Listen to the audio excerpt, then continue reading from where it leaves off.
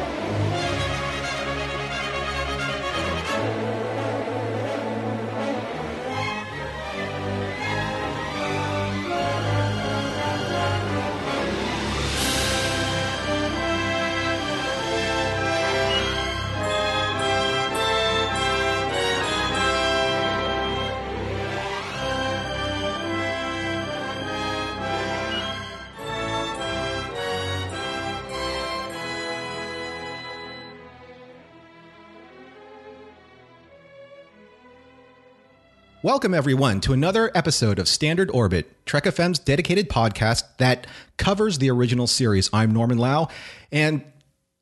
Wait, hold on a second. No, I can't find Mr. Atoz.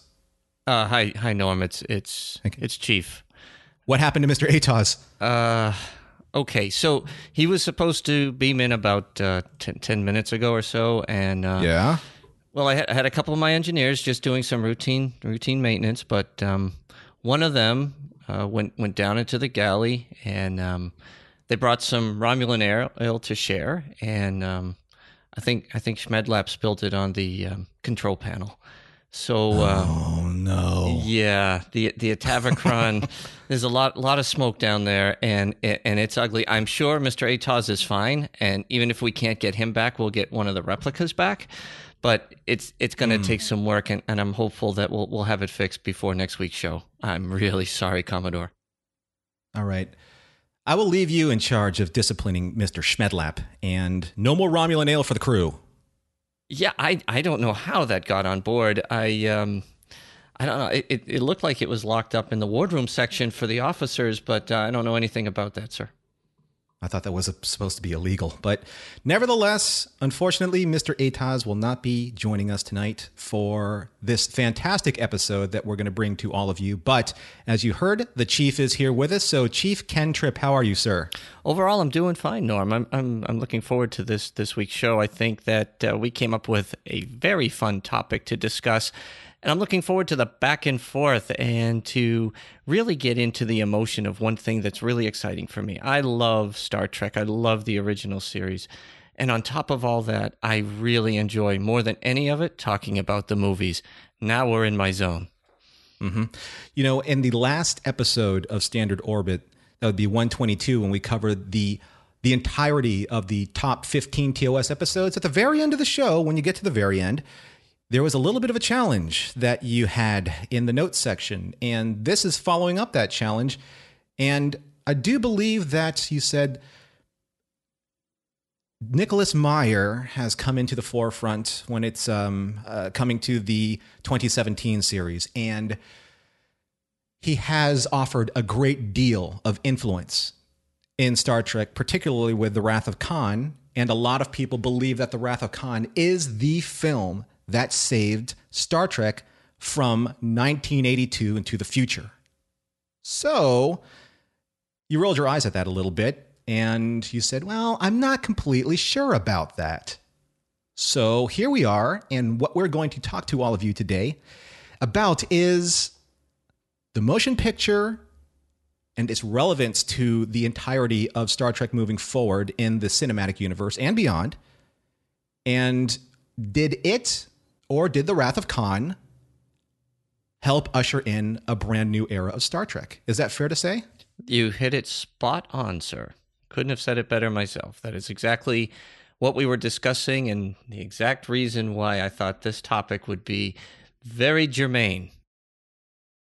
When you heard that Nicholas Meyer was brought on board for the next Star Trek television series that's coming up in 2017, did that immediately to you say, there's a lot of promise here? Or what sparked the question that you had in your mind about whether or not the Wrath of Khan was or is the reigning champion in the cinematic universe that saved Star Trek versus what you feel in your heart of hearts is the motion picture? How did that start, and why do you feel so strongly about it?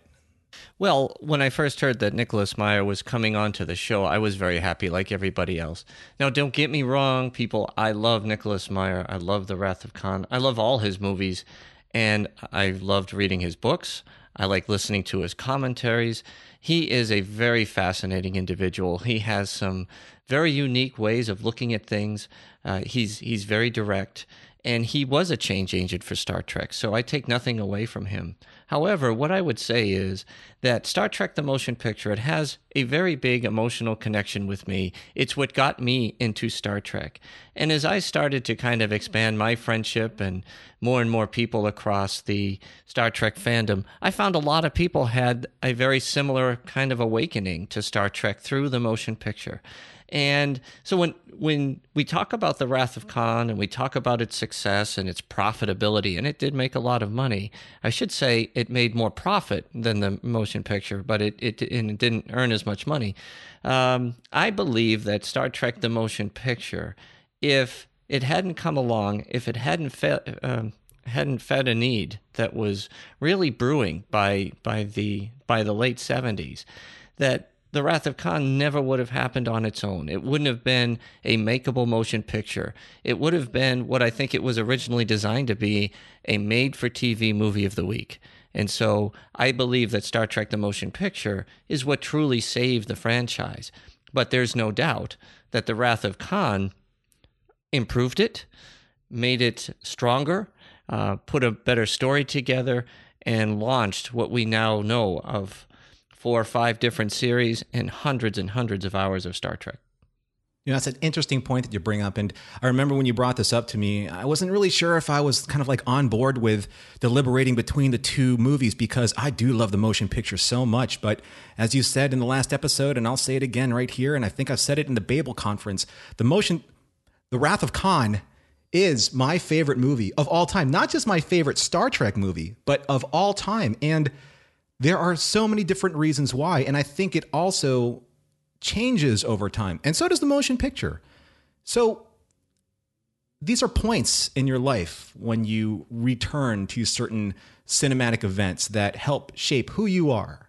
And for us, for Star Trek fans, there are these touchstone moments when we just completely identify with the film for whatever reason and whatever point in our lives we are. But for me, it will always be The Wrath of Khan. And it kind of pains me that I'm trying to choose and take sides in this discussion because I really don't want to. But, you know, as Khan said, you know, I have to kind of strengthen my resolve here because you task me. You task me and I will have it. You know, I will chase Ken around the moons of Nibia and around the Facebook maelstrom and around the Babel conference's flames before I give this up. So here we are, the motion picture and The Wrath of Khan. Here we are. So emotionally, you said that it connected with you in a certain way. Do you revisit this movie in certain periods of your life and say, yes, it still resonates with me the same way? Or have you found completely different emotional touchstones that keep bringing you back to this simple truth for yourself that the motion picture is, in fact, what saves Star Trek? And if it wasn't for this movie, the rest of Star Trek would have never come to fruition. I do visit this movie quite often, and I was saying to you before we went on the air that The Wrath of Khan is probably the movie that I have seen the most times in my life because it came out in the summer of 1982, and from school, I was in high school. I think I was a sophomore in 1982, and I saw it over and over. When Star Trek the Motion Picture came out, December 7th, 1979, it was a little bit different. It was wintertime. It was, it's New England, and it wasn't, you weren't able to get to the theaters as much. And of course, I was a bit younger too. But for me, I'll never forget going to see the motion picture for the first time. Like I said, I wasn't a big Star Trek movie, but it had that kind of impact on me, Norm.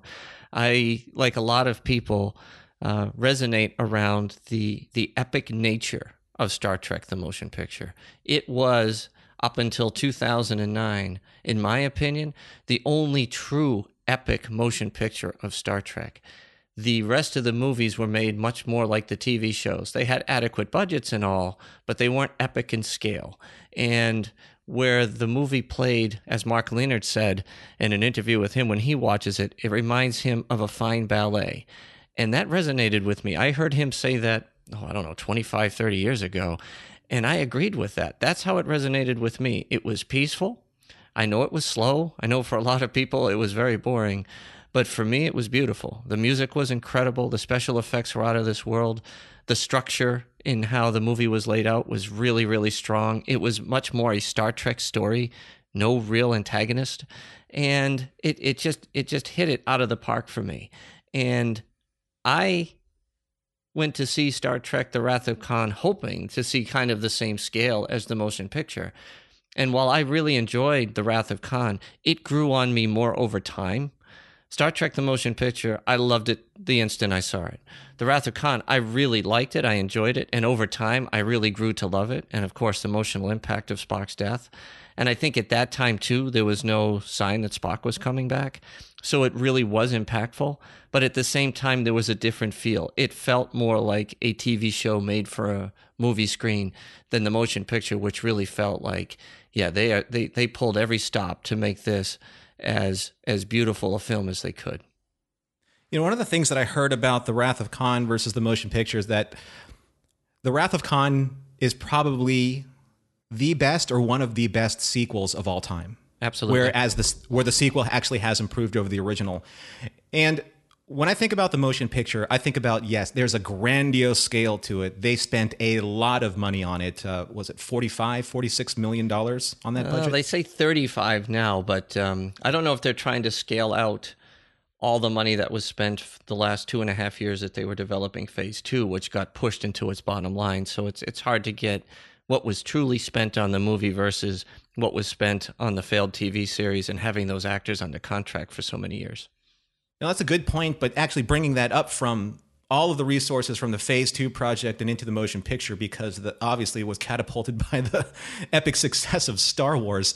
We have to get this out on the big screen or else we're just going to get swallowed up by this giant tidal wave that Lucas unleashed all over cinema. Right. So it may have suffered a bit by being a little either undercooked or overcooked or something like that, just because the timing wasn't organic in that movie in a sense. It was racing the clock against the momentum that the Star Wars universe and that type of epic sci-fi fantasy had that was thrust upon all over motion picture audiences at the time.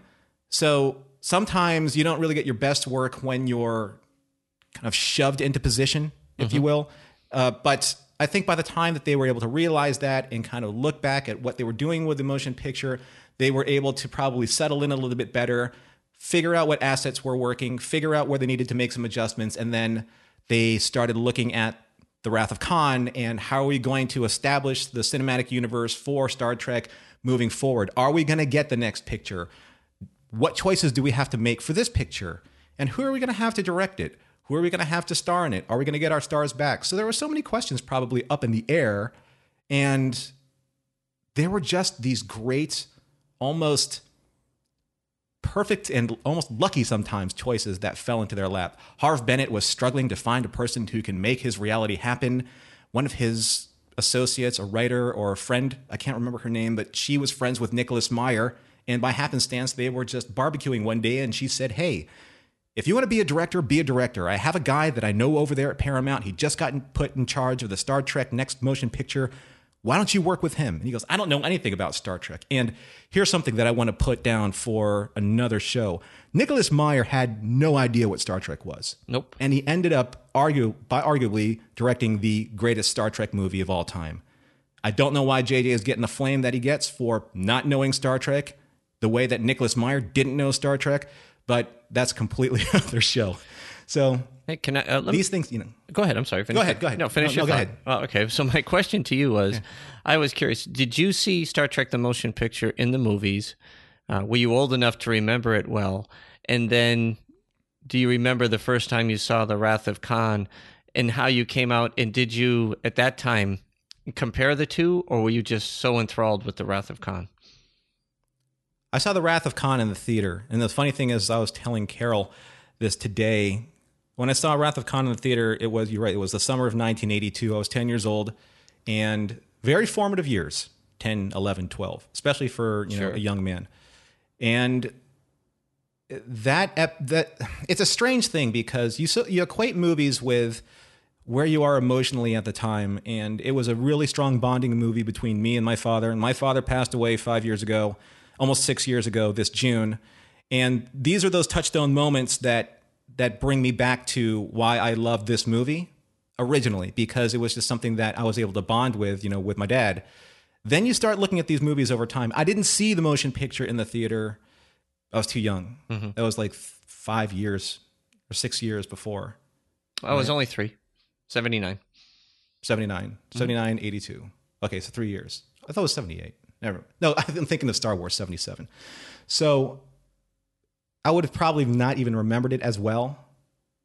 I barely remembered Star Wars in the theater. Mm-hmm. So, and if I did remember it even remotely, I wouldn't have remembered it nearly as emotionally or as strongly as The Wrath of Khan, because I think at that time, around 10 years old, is when you start forming your ideal of heroes. And Captain Kirk has always been my hero. And there was Superman at the time, that was 78, I believe. Even though I don't remember as strongly plot points, I remembered that when I saw him on screen as big as life, that's my ideal of a hero. So Captain Kirk became that ideal. I didn't really even understand kind of the emotional weight of what happened with Spock until later on. Mm-hmm. So as I watched my life go by and kind of remember these moments and look back on how I remember Star Trek 2, what I'm coming away from with it now is that it's this great story about almost a midlife crisis in a way. Well, it certainly was, yeah.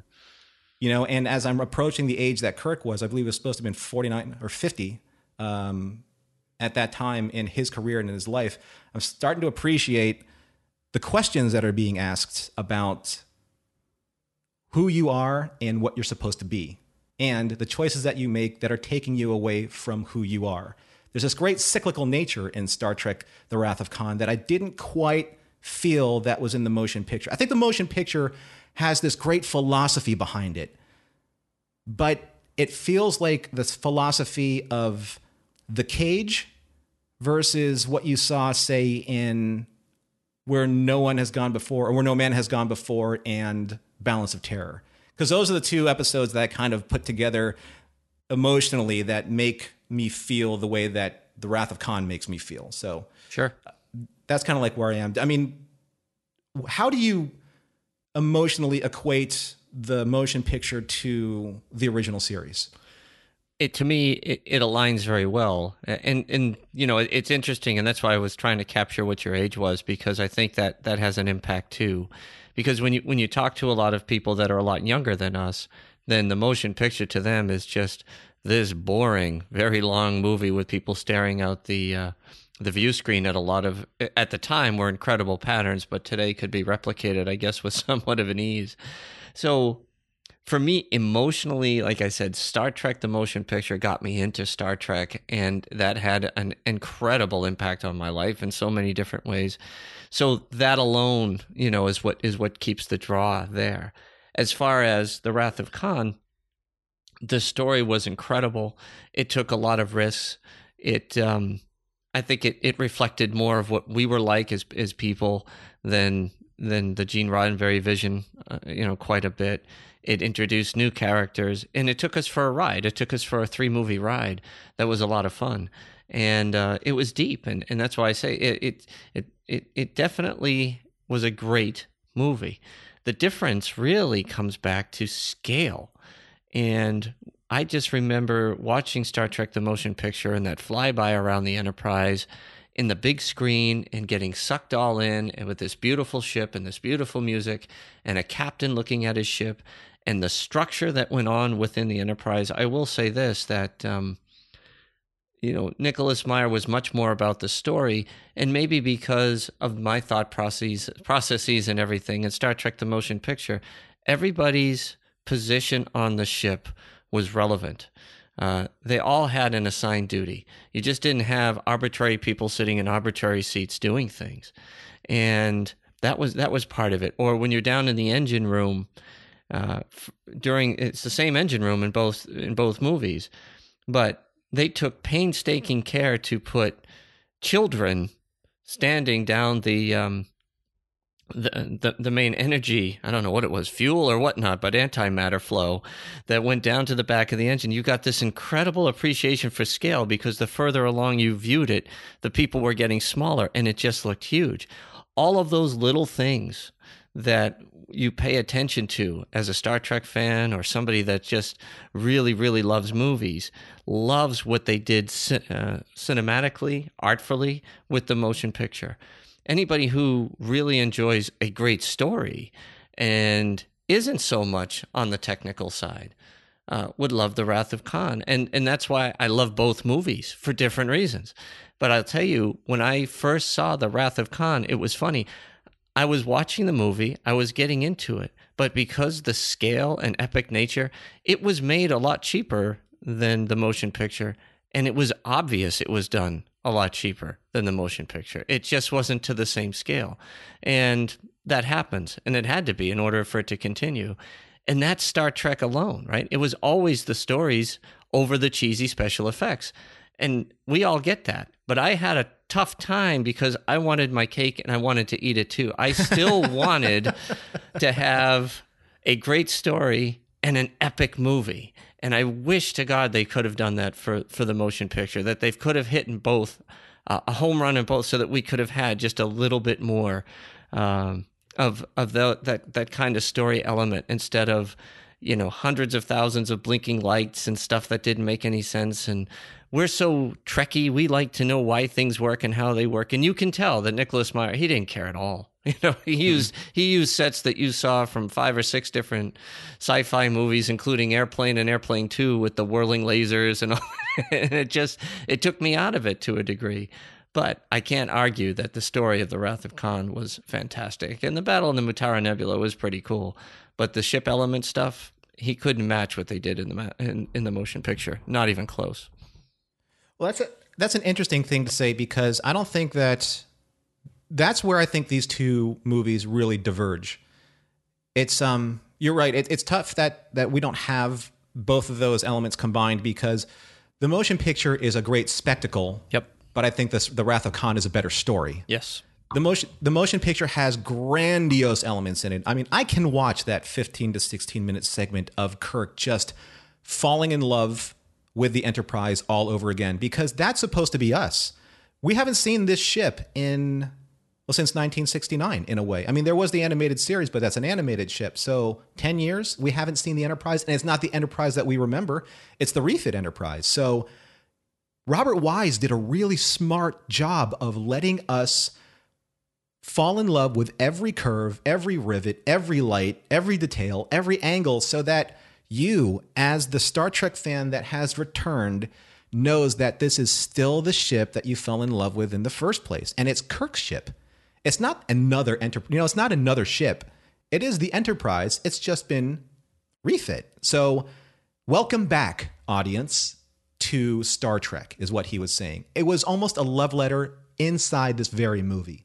And of course, you have these great sweeping special effects, panoramic shots of V'ger, where unfortunately, and I think really unjustly, people throw the motionless picture title on top of those sequences, because what you're doing is you're getting that really nice slow burn appreciation for exactly what V'ger has done post being launched as the Voyager probe. Because the Voyager probe was about the size of a tin can. And now look what it's become because of all the information and all of the species and every single amount of data it's collected and fused to itself. That's exactly the point of why you're supposed to enjoy the grandness of this specific special effect and set, because that's what V'ger did. V'ger was it was like a floating galaxy into of itself, and Spock being able to go in there and just, it's funny, I'm supposed to be actually arguing the other side of the fence, but I can't because the motion picture is amazing, right? Hey, like I said, they're both wonderful movies. I don't think there's a winner in this. I just think that it's interesting, the difference, and I believe, like you said before, most people would go with the Wrath of the Khan, especially the younger types. But anyway, you were on a roll. Keep rolling. Well, the thing is that you have this aspect of, you have this approach, and Robert Wise is a fantastic director. You know, I loved him on Sound of Music and West Side Story. I mean, he is a storyteller. He tells a very, very well-constructed story. But what Nicholas Meyer did in contrast to that was he because he had a smaller budget and because he had very limited resources, he had to shrink everything down to basically what was like a 2 or 3 set play. You had the Bridge of the Enterprise, you had the Bridge of the Reliant, and you had Regula 1, or the Space Lab at Regula 1.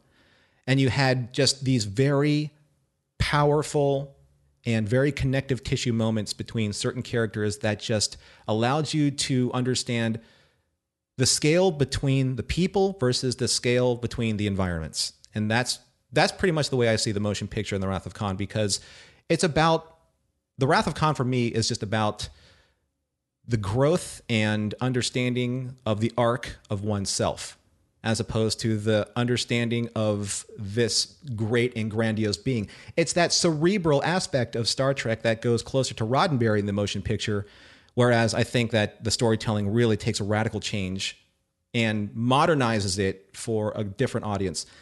I don't really subscribe to the fact that The Wrath of Khan is the one that changed Star Trek because it had more action in it.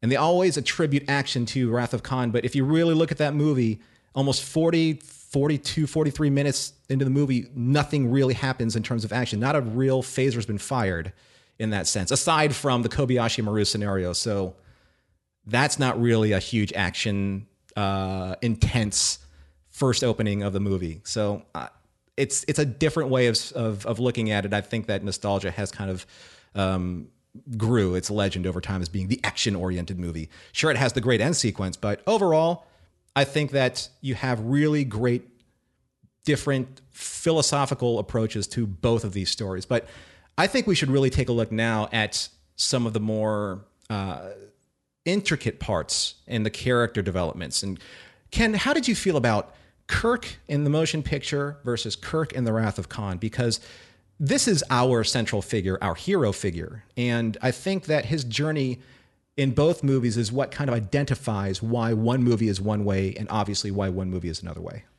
You're right in a sense, but I think a lot of things that get missed, a lot of times it gets missed between the two movies, is that Kirk was humbled in both.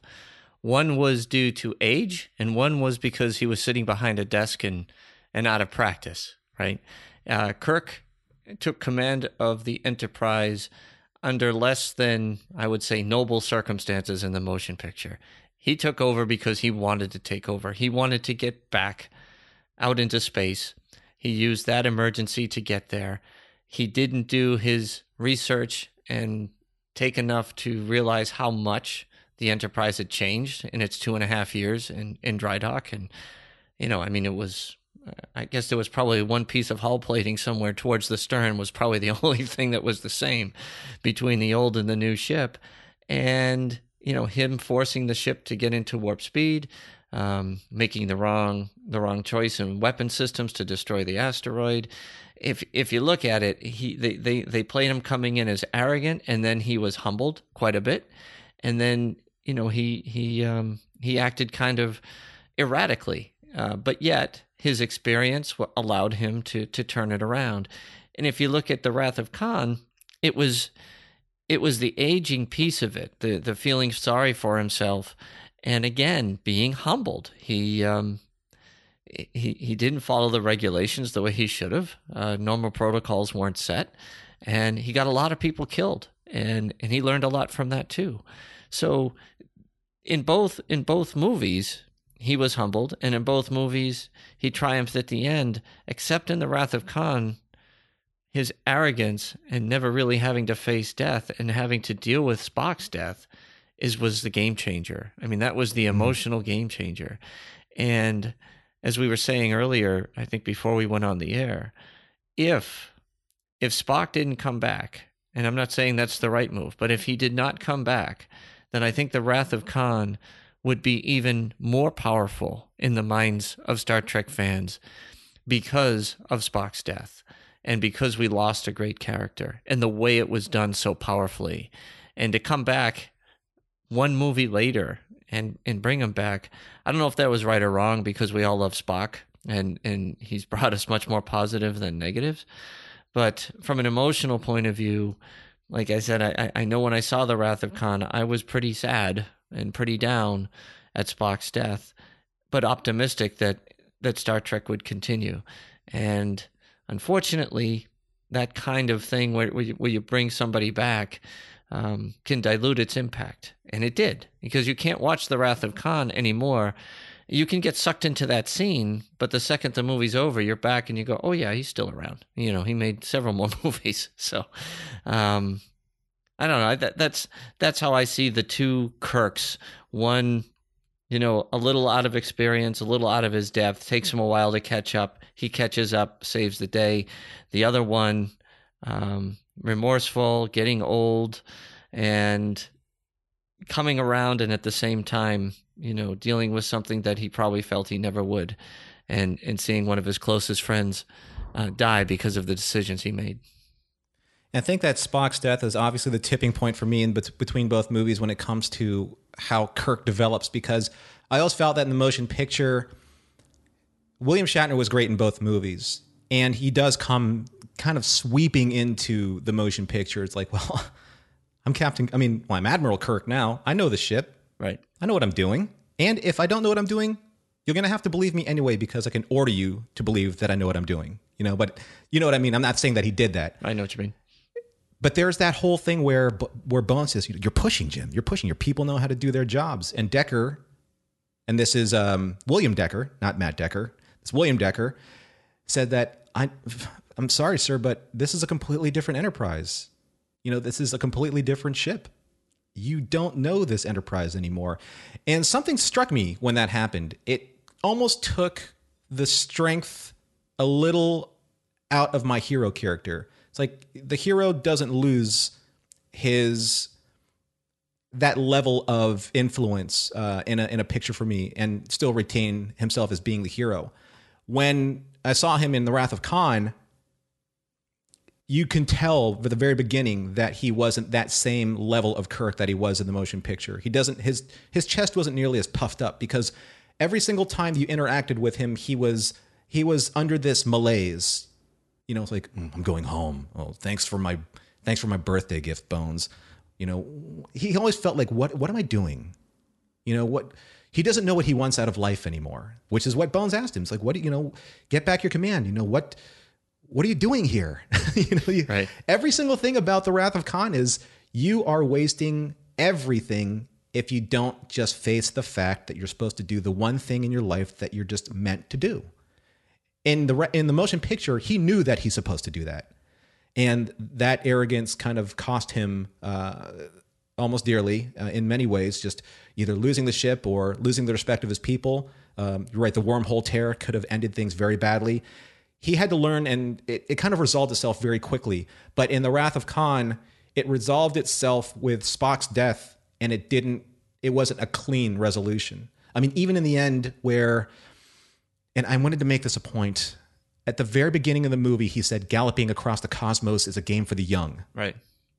And then during that whole course of the movie, in the pit of the Genesis cave, he's like, I feel old and I feel worn out. And then at the very end of the movie, after Spock's death, he goes, I feel young again, because he was back where he was supposed to be. That's not the Kirk that I felt at the end of the motion picture, but that's the Kirk that some type of heroic resolution with a sense of loss at the end of The Wrath of Khan. So in that sense, I always felt that Kirk was a little bit more rounded as a character at the end of Wrath of Khan. Yeah, You know what I mean? Oh, absolutely. I agree with that. He definitely grew a lot. At the end of the motion picture, it was like the end of a typical decent episode from the TV series. He was back in the center seat, the crew was back together, and we're off to another adventure. And that's what happened. So I agree with you. The end of Wrath of Khan, which, you know, was funny because it was played very differently, wasn't it, at the beginning of Star Trek 3? So he felt young and reinvigorated at the end of the movie, but apparently a few hours later, as they're heading towards space dock, he was pretty forlorn again, which I imagine would be absolutely normal. So he kind of swung again. So I agree with you, though. That was probably the larger element. And like I said, I can't argue the story of the Wrath of Khan being a better story. You're right, it was. And it was not a battle story. It was a growth story. It was a large development in the richness of the character story. All of them, except for Sulu, I think, had many more parts, many more lines, and they felt much more part of the team. Where in the motion picture was very much like a TV episode. It was the big three. That's a great point. I totally agree. And there's nothing wrong with that because Star Trek was always built on the big three. Mm-hmm. But it's always nice to have a little bit more character development, especially, I mean, Chekhov, obviously, in The Wrath of Khan, had a far bigger role to play than he probably ever did in any of the episodes or in the motion picture. Spock, there have been discussions about that the motion picture was more of Spock's development story. Sure. Than Kirk's development story. And I totally agree with that. You see Spock go through a variety of changes in the motion picture, more so than I think he did. I think the changes in the motion picture actually brought about the Spock that we see in The Wrath of Khan. What do you think about that? Oh, I agree. I definitely agree. I think that that Leonard Nimoy in the motion picture did a brilliant job. It is hard to act with no emotion to the level that he was. This was well beyond the TV show. He was completely stolid. He had nothing going. And to go from that to actually being tears a couple of times towards the end of the movie, and some of the lines that he had were just great. You know, V'ger being a child, or, you know, this simple grip when he grabs his hand, no meaning, no hope. You know, it seeks its answers, but like so many of us, it does not know. This does not know what. And there was a lot of philosophical things, I think, that probably hit me too, because I was 13 years old. And, you know, you're trying to figure out, I mean, throughout all our lives, we're trying to figure out its meanings and so forth. That never changes, but it does in scale and scope and impact. And I think as a young teenager, those are the things that really do. You know, you are questioning everything because you're at a mental state where you're beginning to understand that life isn't what you thought it was, and you're trying to get your arms around things. So I think that's probably another reason why it impacted me that way, and why I'm still drawn to it. You know, I remember reading an article that Spock was always kind of like this allegorical character of the rebellion of the youth of the time, where he doesn't really know which world he fits into. It's not that he's going out there and being a rebel. It's just that he is somewhat of an outsider. He always feels a little bit on the outside looking in. And I think that's the great thing about his journey in the motion picture. Whereas Kirk has this journey of trying to figure out and center himself in Wrath of Khan, Spock tries to do that in the motion picture. He literally sacrifices the final phase of the Kolinar process that would bring him total acceptance into the Vulcan culture and purge himself of all emotion.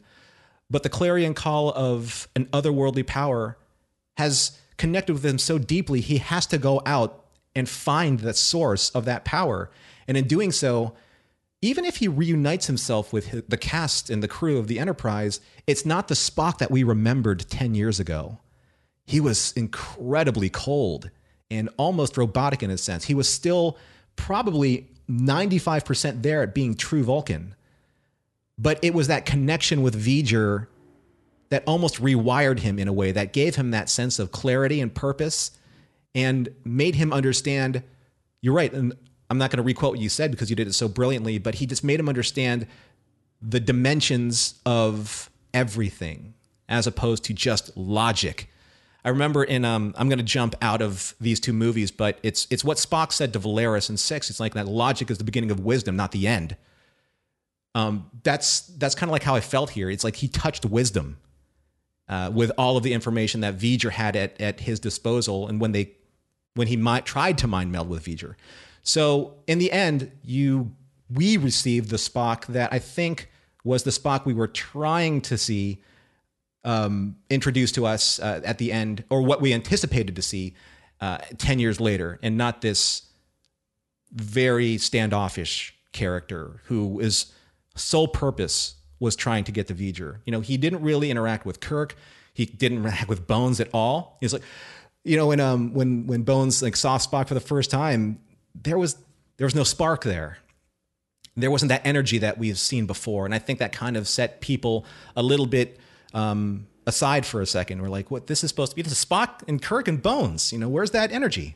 Right. But it wasn't quite there. But it was there in The Wrath of Khan, especially in the Genesis scene where when this is one of my favorite scenes in the movie, when Bones is saying, like, watch out, here comes Genesis. We're going to do it for you in 6 minutes. And Spock just sits back there. It's like, really, Dr. McCoy? You really have to govern your passions. That whole green-blooded Inhuman back and forth, and Kirk's looking at both of them, kind of rolling his eyes. That's the secret of Star Trek.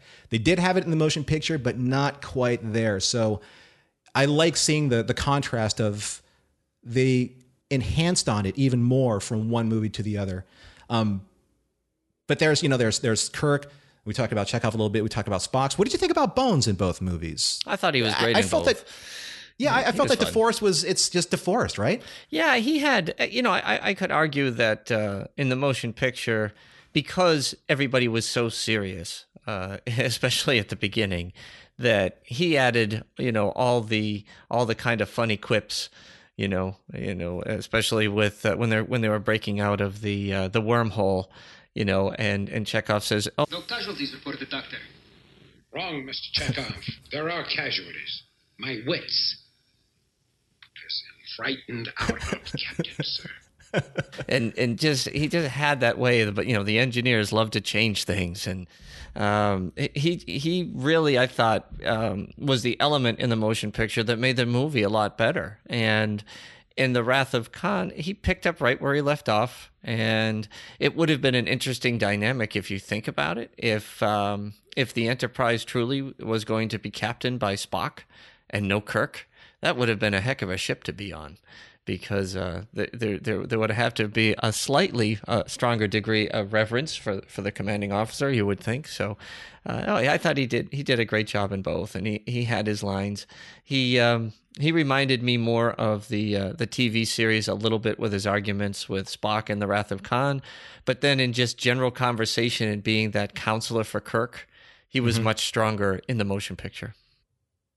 Yeah, he had a couple good moments in The Wrath of Khan, but I really loved it when he came on screen. And sometimes, and I'm saying this in a really good and loving way, sometimes some things can't be unseen, but there is nothing cooler than Disco Bones, I'm telling you. Oh, no. Disco, when he beamed on in that bushy beard of his and that giant gold medallion. I mean, I know we're supposed to be in the 23rd century somewhere, but that was squarely 1970 something. Oh, yeah. Sure. It was perfect. Yep. Disco Bones. That's absolutely right. For a man who swore he'd never return to Starfleet.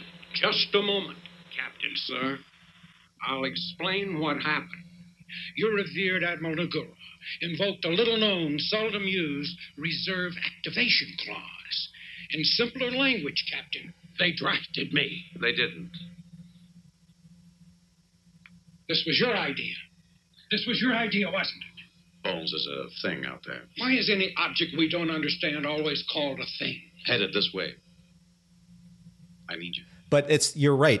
Bones came in both movies, and he really played the role as good as he did in the original series, if not probably even a little bit better with a little bit age and wisdom. But he was the counselor. He's always been the counselor.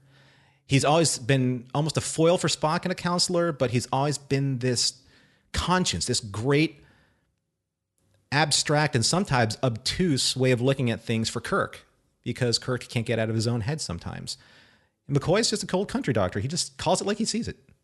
He does. And I love that. Yeah, and sometimes it's over the top. But in these two movies, I thought he was spot on with his arguments and his in his council, and just just the way he's telling the captain to back off in the motion picture and let people do their jobs, as you noted before.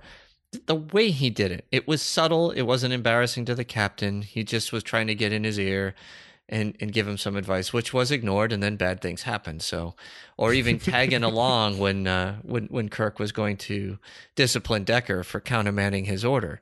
And, he gave Kirk his analysis too, which I thought was also pretty cool. So, yeah, I don't have any problems with McCoy, and I thought the rest of the cast did well. It was, the motion picture for me was fun because it was seeing all your old friends again, and that that's a big deal. Boy, that's a real big deal. And that was the other piece of it, I think. It was only 3 years really removed from the motion picture when The Wrath of Khan came up, and it was amazing in those 3 years how much their appearances had changed. There was a big difference, and not sure why. I liked the Wrath of Khan uniforms a lot better. Those were pretty cool. Took a little bit of getting used to, because when you saw the motion picture, and if you were a Star Trek fan, you understood the rank structure. You understood why the uniforms looked the way they did. But when they switched to the Wrath of Khan, you had to learn all these different insignia and stuff all over again. But other than that, it was really cool. I think the aesthetics in Star Trek: The Motion Picture were much, much better. But the uniforms in The Wrath of Khan, those are mine and probably most people's favorite uniforms. Well, let's talk about that a little bit more, because one of the things that really separates these films, probably more so than anything else, is the visual aesthetic of both movies, the production value. Right. Because you're right, there's no way of being able to disprove that they spent a greater budget and put far more investment into the motion picture because of all of the resources that they had that they developed for phase 2, and then more money to help develop it for a feature film scale. So you had the miniatures, then you had all the different set pieces, then you had a really interesting palette. The palette in this movie is probably the most striking between the two, because you're dealing with a lot more lighter blues, grays, a lot more of this kind of a slate palette. It had a very clean and sterile kind of look. Even the bridge itself was everything was brighter and everything was a little homogenized in a certain way, so that certain things did stand out. There was a very it wouldn't be colored palette neutral. I'm a designer, so I'm talking about designer things. Aaron Harvey, I want to talk to you about this, because I think that you as a designer and our designer for Trek FM probably appreciate all of these design aesthetics. But when you contrast that type of look with the Wrath of Khan is very earthy and mahogany and maroon and woody and just very antiquated. And I think that Nicholas Meyer really made a specific design direction for that, because I do believe it was the first time in any of these movies, or even maybe in the original series, that you actually saw a 20th century book, an antique, the glasses. There were a lot of things that Nicholas Meyer wanted to say, you know what? As people of this century, we collect antiques. Why wouldn't they collect antiques back then or in the future? Because they're still people. They still do real things like we do real things. Not everything has to be an LCAR screen. Not everything has to be under glass or a fingerprint button or a retinal scanner. Things still have to have tangibility. It attaches us to what it is to be human. It breaches that generational gap of the centuries. It allows us to connect with our past.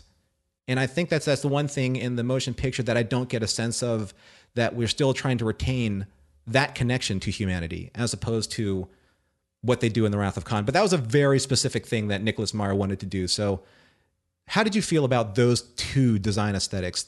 And do you think that they went so far in The Wrath of Khan to make a severe visual dividing point for the audience, to make us say, hey, you know what? We're going in a completely different direction, and we hope that you go with us this way, as opposed to the motion picture? Yeah, I think so. I think that was Nicholas Meyer's intent, was to bring it down and ground the Wrath of Khan a little bit.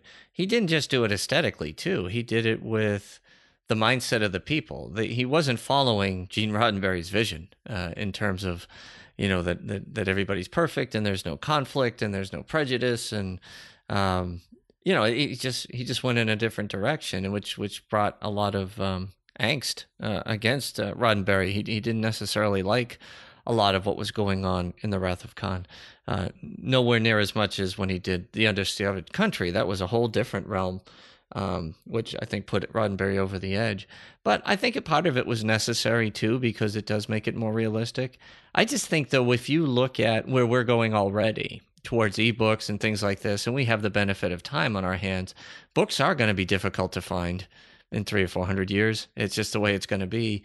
And when you watch either movie today, the motion picture still, other than Disco Bones, okay, still it still plays well. It doesn't have a dated look. Its special effects were so expensive and so good, and none of it computer generated.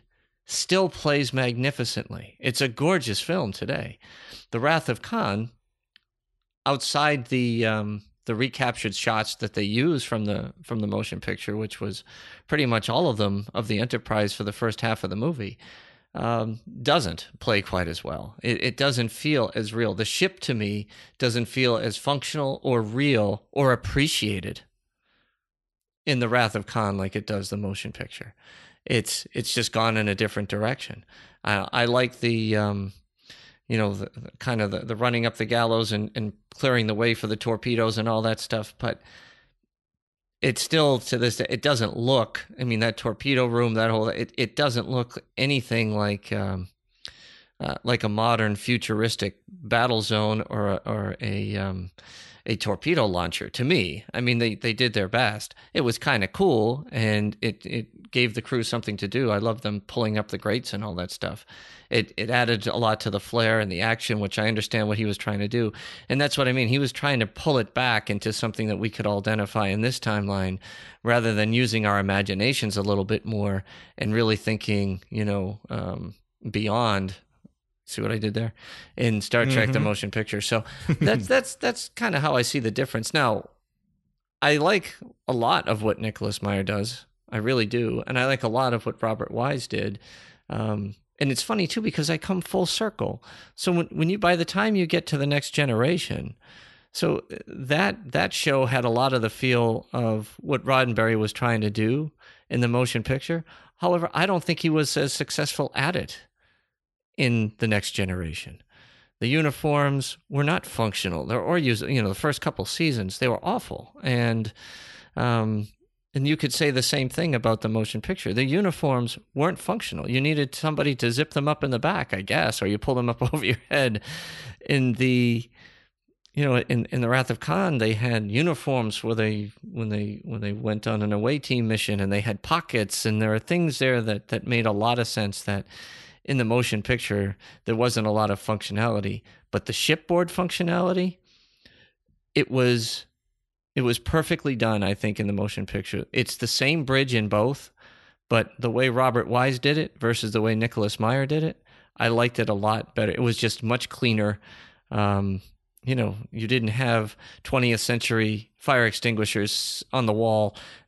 You could have added something, right, I suppose, but he didn't make it modern, and there were just all these different lights and things going on, and it didn't look real to me. Everything in the motion picture, I bet you if you outline to the detail of how they did it, they could tell you what screen was being used for what and what its purpose was and how it all worked. Even looking at the sonic sonar and stuff like that. Then you looked at the Wrath of Khan, and you'd have I don't want to use my crewman's name, so I have to think of something else.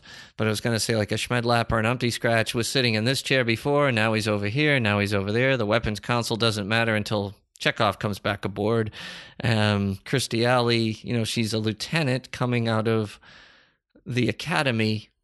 Why she's a lieutenant, that makes no sense in an ensign. But she sits all over the place, and sometimes it's just that kind of stuff. The focus was on the story, not the structure. That's fine. I'm a guy who likes both. And so for 99% of the audience, they probably wouldn't be bothered by the little things that I'm bothered with. But I love attention to details like that, especially when you're operating a ship. And this was before I was in the Navy for any one of those two movies, but I love that. I love that specific attention to detail. It makes it feel very real, and I can really escape into that. No, I love that when you bring that kind of like focus on these, because you're right. There are people out there that look the way that you look at these films. And it's not like they are going to lose any appreciation of it at all. It's just that I think if you hit those other touchstones, it just makes it a little bit more tangible, and it just keeps you in the immersion. Sure. And it doesn't lose you. And it's always a difficult thing when you see that part in a movie that takes you out of the immersion, because then all of a sudden you've lost the illusion of why you're there, and it's hard to get back in. So I completely understand that. But I mean, don't you love it when Sulu, when he's making the ship go forward, he's using that little thruster shift? To me, it was like, okay, now we know how they do it, and now we know how he controls it. It just seemed to be so cool, and it disappeared until they made the new movies. And now the new movies, they just push it all the way forward. So I don't know how fast they're going. But anyway, it's like I said, those things were really cool. Or even when the ship was leaving dry dock, you saw the lights dim, the different consoles change, just like they do in the fleet. It's the same exact thing. You adjust the lighting and everything for what you're doing. Even when you're in battle stations and all that stuff, everything is red light and everything switches. And those were the things that I think it got bright red in the Wrath of Khan, but little things. But that's it for me. I'll get off my tirade. Those were the things that had me take time to adjust to the Wrath of Khan, and eventually I learned to get over all that and still love it for what it was. But when we're nitpicking between the two movies, it just gives me something to discuss. And I know there's probably a few people, not very many, who see it that way. By the way, folks, this really isn't a podcast. I actually charge $150 an hour just to make sure you can get your catharsis off your chest. So this is actually a session for Ken that we're just recording. And my services as psychological advisor are open to everyone on the Babel conference, by the way. So we're having a breakthrough moment right here, right, Ken? We are. Yes. Okay. Thank you for putting that little can out there so I could put the nickel in it just like Lucy and feel better now. It's not Commodore, it's Counselor, actually. It's not I'm going to change my title. No. Stick to Commodore. I don't want to envision you as a counselor. Yeah, stick to my day job, is that what you're saying? So we have to address the big elephant in the room between these two movies, and it's obvious that in motion pictures or in any kind of narrative, sometimes the quote-unquote villain is what drives the narrative and drives your heroes to make certain choices or to act in a certain way. I think the real big difference between these two movies, again, probably more than anything else, is that in the motion picture, there isn't a villain per se. Right. There is... What would you call it, Ken? Well, I mean, what would you call Vidri? It would just be not even an adversary. It's just it just is. It's a mystery, right? That's really what it is. You're dragged around until the very, very end, and I don't know of anybody who saw the movie start to finish and was able to figure out what exactly was driving the ship towards Earth. So in that case, in that sense, there was you can go to movies nowadays and you're pretty good at figuring out the plots probably within the first 5 to 10 minutes. And they might have a got you in there. But not this one. This one had everybody. And I know a lot of people say, it's a repeat of Nomad and all that. To a degree it was. There's no doubt about that. But still. Well, certain elements are, but not overall, really. No. But I'm just saying, they kind of pulled that in. But I just mean that it was truly a mystery. You just did not know or understand its intentions or why. And everybody's trying to figure it out. And instead of trying to figure out ways to blow it up, they were trying to figure out what makes it work. And, I thought it was very well done from that, because I remember when they first showed it and they showed that thing, the actual Voyager 6, and you're looking at it and you're going, what exactly is that? And I guess with all their... what was it, Gene Hackman and Superman 2, with all their accumulated technology, they couldn't figure out how to use the doorknob. In this case, they couldn't figure out how to wipe off the grease. But still, it was still a very, I thought, very magnificent surprise. I mean, that set was gorgeous too. But for a lot of people, because it wasn't a villain and things didn't go boom, obviously it evolved, it didn't go boom. that definitely set some people back too. Yeah, it's almost kind of like they're waiting for the bubble to burst, and it doesn't really, just kind of hangs around. And the resolution for films at the time, you were having a lot of these great spectacle moments. You were having your Darth Vader versus Ben Kenobi fight in 77. You had your Superman versus Luthor in 78. You had your Indiana Jones against the Nazis in 81. Then now you need something big in 82. So there has to be a villain, a tangible presence where the audience can root against. They can root for their hero and root against the villain. So I don't think there has been a bigger villain in the Star Trek universe, including the Borg, bigger than Khan in terms of just what Khan means to Star Trek overall. Yeah, you're right. You're right. There's no one has ever yelled Borg, really, ever. Picard has yelled a couple times, in First Contact, but that scene alone has fired off so many different parodies and influenced so many different, pieces of work. They're incalculable. It's what are the odds, Spock? It's a pop culture icon. There are many things from The Wrath of Khan that have stuck with pop culture that you've seen in so many shows since, and not one from the motion picture.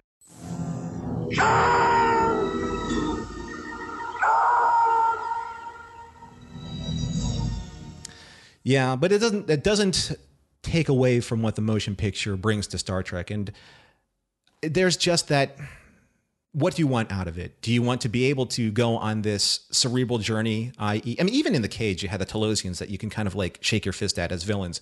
But Ricardo Montalban's Khan, even more so than Space Seed, he was just bigger than anything else that Star Trek has put on screen in terms of a villain. Do you know the Klingon proverb that tells us revenge is a dish that is best served cold? And he was perfectly balanced. He was rage incarnate when he needed to be. He was seething when he needed to be. He was obviously a master actor. That's Ricardo Montalban. He just brought something completely, yep. Right? He brought the chest. It is real.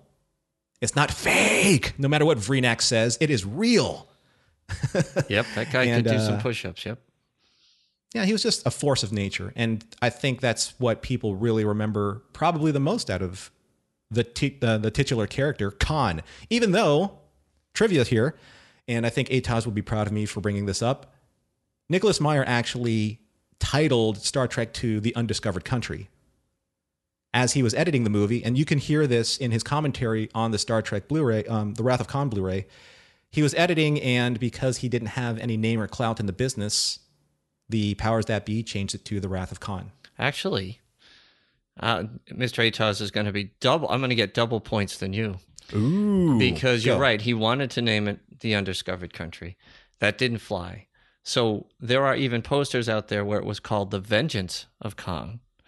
And then they were going to have Star Wars Revenge of the Sith coming out the year after. And I guess people in the movie industry didn't think that the viewers were intelligent enough to change. To identify Star Trek over Star Wars, change Vengeance of Khan to Wrath of Khan, and this was before they knew they were going to change Revenge of the Jedi to Return of the Jedi. Yeah. So see. Tell Schmedlap to pour a little bit more Romulan ale on the Atavachron. I think we got this. Yeah, we got this. So Norm, let me hit you with some. Let's take it outside the actual performance of the movies, I guess, from a storytelling point of view. Let's talk commercial a little bit. I wanted to get some numbers, and it was just interesting to kind of look this up to see how the movies stacked against each other, so forth and so on. And I think this kind of plays into a little bit of my point that Star Trek: The Motion Picture might have been the catalyst for saving the series versus The Wrath of Khan. But I know it isn't always about money. Believe me, I know that. But it's interesting. So Star Trek: The Motion Picture in 1979, it made $82 million. So 3 years later, this is just domestic total. Worldwide, it made $139 million. And in those dollars back then, there's a big difference. And I've got the updated numbers for today's dollars later. But Star Trek: The Wrath of Khan made $78 million. And worldwide made $95 million. So The Wrath of Khan actually had, at its time, the largest opening weekend in box office history when it opened that weekend, which was pretty interesting, but it also fell off quite a bit. But what's interesting about the motion picture is even today, it still ranks very, very high as far as overall movie income for a Star Trek film. Okay, so it actually beat The Voyage Home, whose domestic total was 139 million. It was 130 million. The motion picture in real dollars, adjusted for inflation, beat it by $9 million. So it's still, for the original set of movies, adjusted for inflation, beat them all, which is very telling. So for whatever reason, and with a higher operating budget too. Yeah, so it made less. It made less profit. That's right. That's the real difference, right? This is from a website called The Numbers, and I looked that up on IMDb too, which was pretty interesting. So, because the motion picture had to eat the cost of Star Trek Phase 2 and 2 years of contracts with the actors, keeping them like locked down, and we making a TV show, we making a movie, we're making a TV show, built a lot of sets, scrapped the sets, all that other stuff. Its budget ballooned. At the time, I heard 40 million, but according to the numbers.com, it was 35 million. So that's a lot of money. The Wrath of Khan only cost $11 million to make. So the Wrath of Khan was, like I said, it was a lot more profitable. And that's what had a big part in keeping Star Trek alive too, I would say. As far as accolades, well, the Rotten Tomatoes score for the motion picture was 47%. Would you care to guess what the Wrath of Khan's was? I will say somewhere in the mid-80s. 88%. So it was a much better received movie. Can't see, data doesn't lie. That's why I like looking at numbers.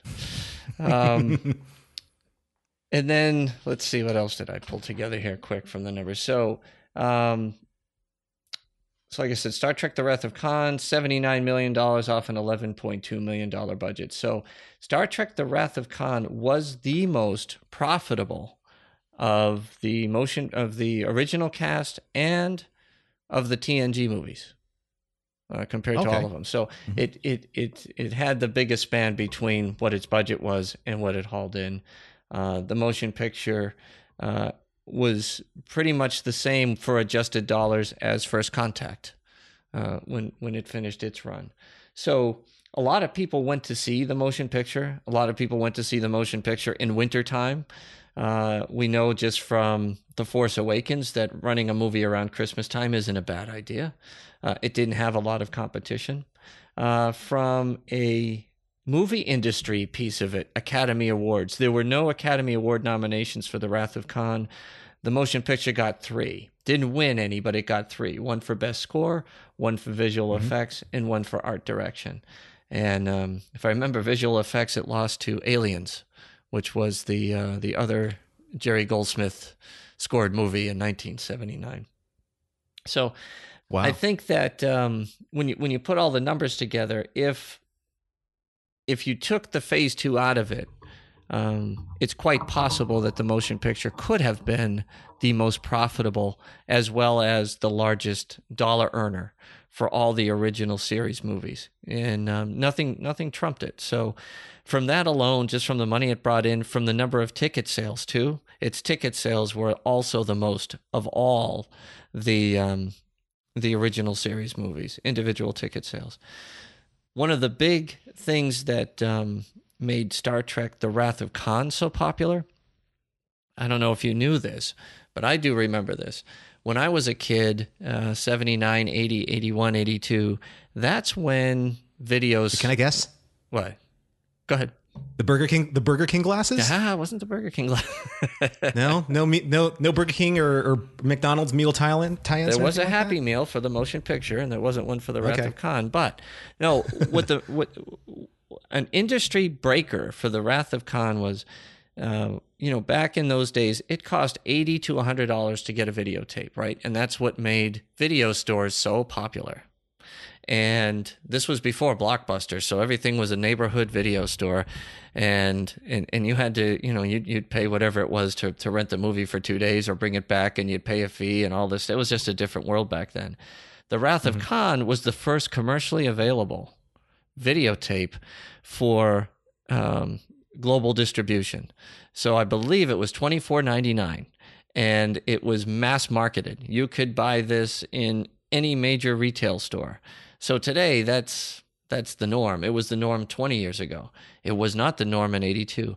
That was the very first movie. Paramount broke it out with The Wrath of Khan, and it went gangbusters. And that's why I say it is probably the most watched Star Trek film that I have ever seen. I would have to guess, honestly, over 100 times. I would have to guess, because I had it, and I owned it, and where I couldn't afford to own the motion picture. So just some fun facts there that might help some of our Babel conference people to decide whether one side of the argument or not. It's a great discussion. It's a great debate. I guess we'll never really know because it is subjective, but I just thought I'd put out some facts and figures there. I have to just follow up on one thing that you just said about the scores, because there's one thing I think that we can agree on for both movies. They both had fantastic soundtracks. I mean, the opening sequence for the motion picture, that's about as iconic of Star Trek as it gets, more than anything else. I mean, that was the motion picture soundtrack, and that became the theme for the Next Generation. So when you hear that dun dun dun dun dun dun dun, that's about as iconic as it gets for Star Trek. There are these certain beats. It's like you're hearing the 20th century fanfare in front of a Star Wars film, or the opening blast of a Star Wars film, or the couple of those two sequential keys before Jaws.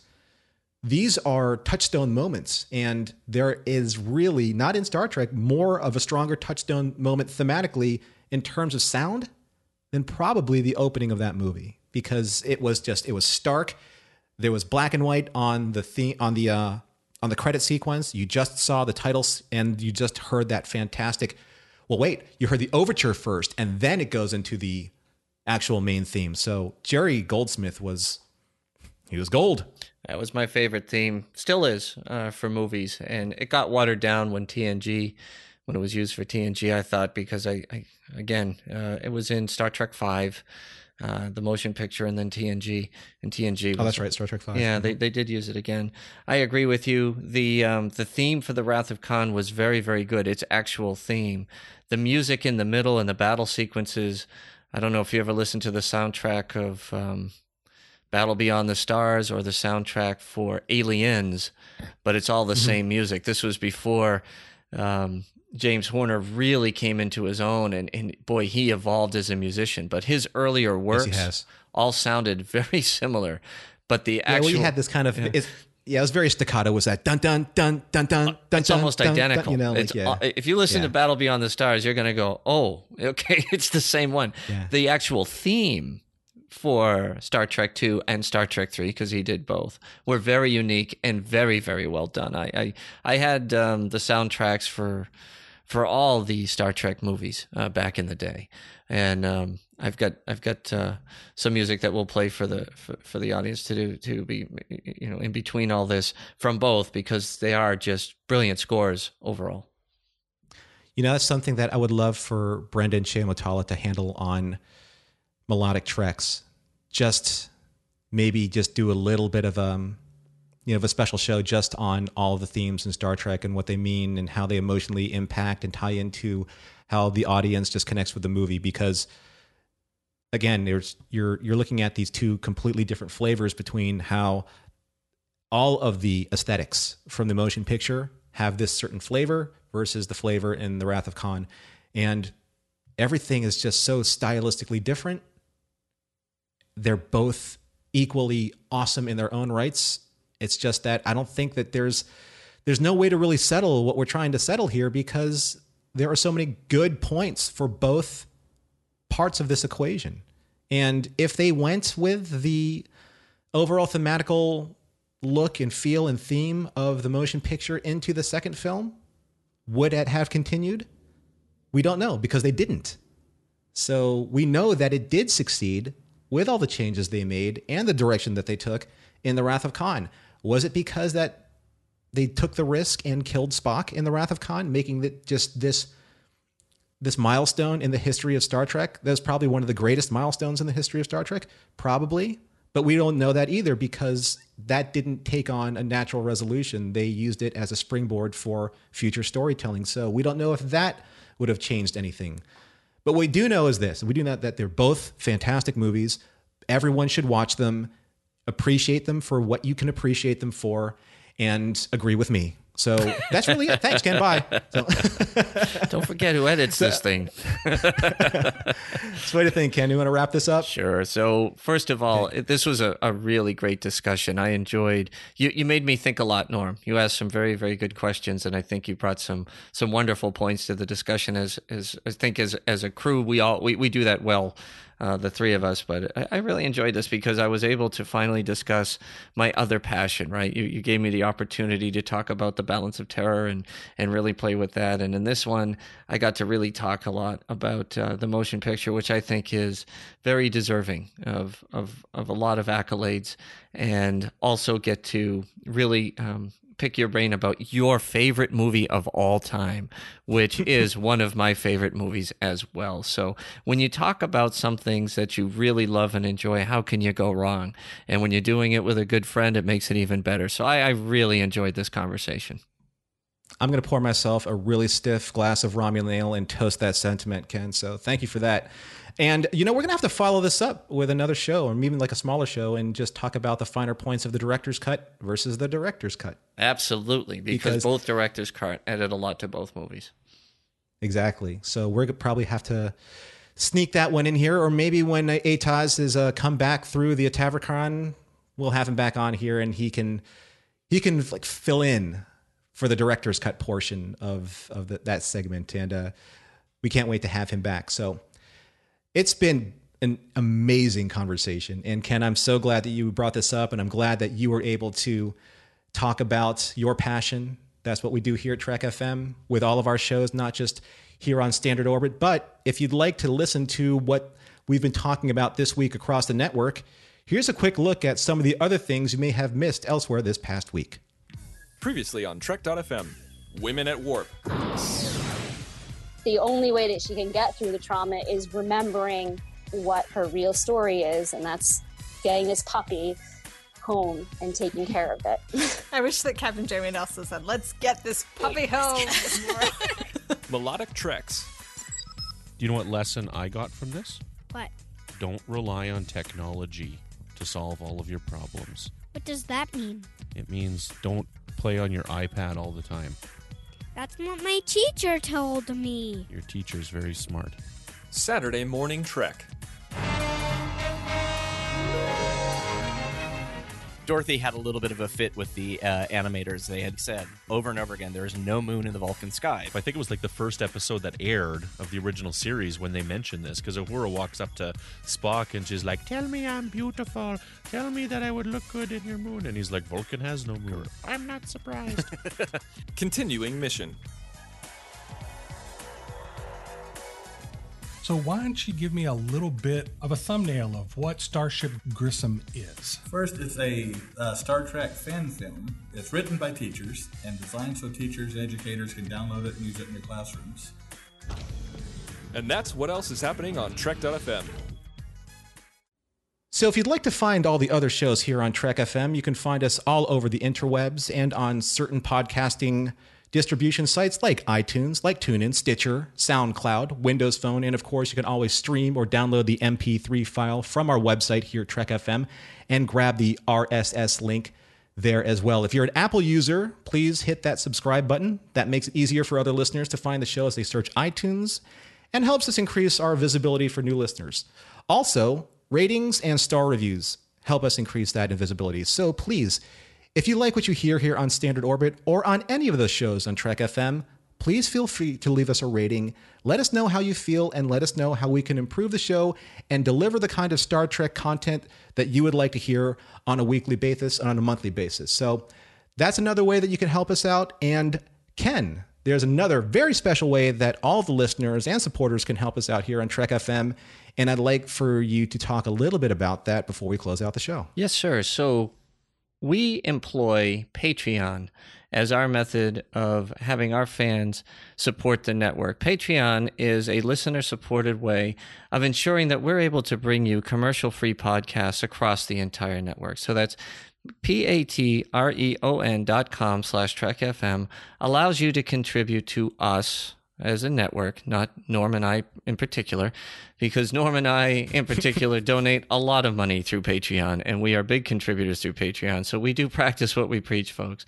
But if you can spare any amount would be appreciated. We're not snobbish here, but we do have some incentives. So if you can donate $15 a month, that would allow you to have a seat on the Patrons Roundtable. This is hosted by Aaron Harvey now with Will Nguyen going back and forth, and this allows you to have a voice and to actually participate on a podcast and tell us how you feel about Star Trek or a specific topic that they want to bring up. And for $25 a month, you're able to receive associate producer credit on the show that you enjoy the most. So please help us out, help us to continue bringing you all this different content. And, that's one thing that I will say about Christopher Jones and the network. They are always looking to improve the quality and to bring you new and exciting shows. And what's been added in the last 6 months has been incredible. So help us keep this journey going and contribute today. Thank you very much for your support. Thank you, Ken, and thank you always to our associate producers for this show who have come to us through the Patreon service. And those associate producers are Renee Roberts and Richard Rutledge. You can find them on Twitter at MRES_1701 for Renee. And for Richard, you can find him at RUT8972. You can also support us in a really fun way if you go to redbubble.com, type Trek FM into the search field, and take a look at all of the offerings that we have there for you. We have t-shirts, we have iPhone covers, we have decals, we have coffee mugs, all designed from our very own, by our very own, very talented Aaron Harvey, who's the art director here at Trek FM. He's a fantastic designer, and we are proud to have him, and we are proud to wear what he designs for us. So thank you so much, Aaron, for all your talent. Please visit all of his designs at redbubble.com and type Trek FM in the search field. Now, if you'd like to get in touch with us here at Trek FM, you can always find us on trekfm/contact. Look in the sidebar on the show page. You can go to speakpipe.com/trekfm and leave us a voice message there. You can also contact us through Twitter at TrekFM, Facebook at facebook.com/TrekFM, and the Babel Conference. Ken, can you tell all of our listeners how special the Babel Conference is for all of us here on the network? Sure. The Babel Conference, it is very special because it's our way of communicating with you offline and getting very good details about what's working for our shows, and just to be able to have great discussion groups. The thing about the Babel Conference is that we try to keep it very professional. We do not mind people having different opinions at all, but we just want people to be respectful, and that's the tone that's set in the Babel Conference, which makes us very unique on Facebook.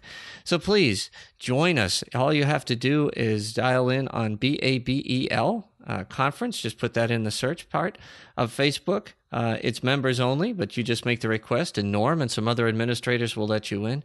And then come in and enjoy the community. It's a wonderful community, and I think that it's just miles and miles above other Facebook group sites. And we look forward to reading your comments on our shows there and participating in conversations with you back and forth. So please, please, please, as soon as you can, get in there and give us some insight as to what you think of today's show as well. Absolutely. And thank you, Ken, for that. And how can our listeners get in touch with you across the network so that they can discuss all of these fantastic topics with you? Through the aforementioned Babel Conference. So that's where I live and play. I don't have a Twitter account. I'm not the most technically adept person in the world. That's why Jeff is missing, and we're trying to find Mr. Ataz. So please dial in, IM me anytime from the Babel Conference, especially if you have some questions that you'd like to ask Mr. Ataz and see if we could stump him. And feel free to friend me anytime. I love increasing the network and hearing from you and just getting involved with these conversations. How about you, Norm? Well, you can find me here on the network. You can find me on Facebook. I spend a lot of time on the Babel Conference because I love being able to interact with all of our listeners. And you can find me on Twitter at Starfighter1701. And I am an executive producer here on the network. And like you said before, Ken, I am a supporter through patreon.com. And even though he's not here, I want to give Jeff a little bit of a shout out here. If you'd like to get in touch with Jeff, who is Mr. Ataz, and you don't have access to an Atavachron, or once Schmedlap dries out the transwarp beacon between the Wave Rider and his Atavachron, you can find Jeff on the Babel Conference. He's co-host here with us on Standard Orbit. He also can be found at Twitter at Harlander, and you can find him on his webpage, which is also called The Grand Unified Theory of Star Trek, at Trekkipedia.com, and you can find him on bandwidthcomics.com. Search Facebook for Bandwidth Comics, and you can find Jeff's fantastic work there. So thanks, everyone, for listening, and join us again next time here on Trek FM for another episode of Standard Orbit.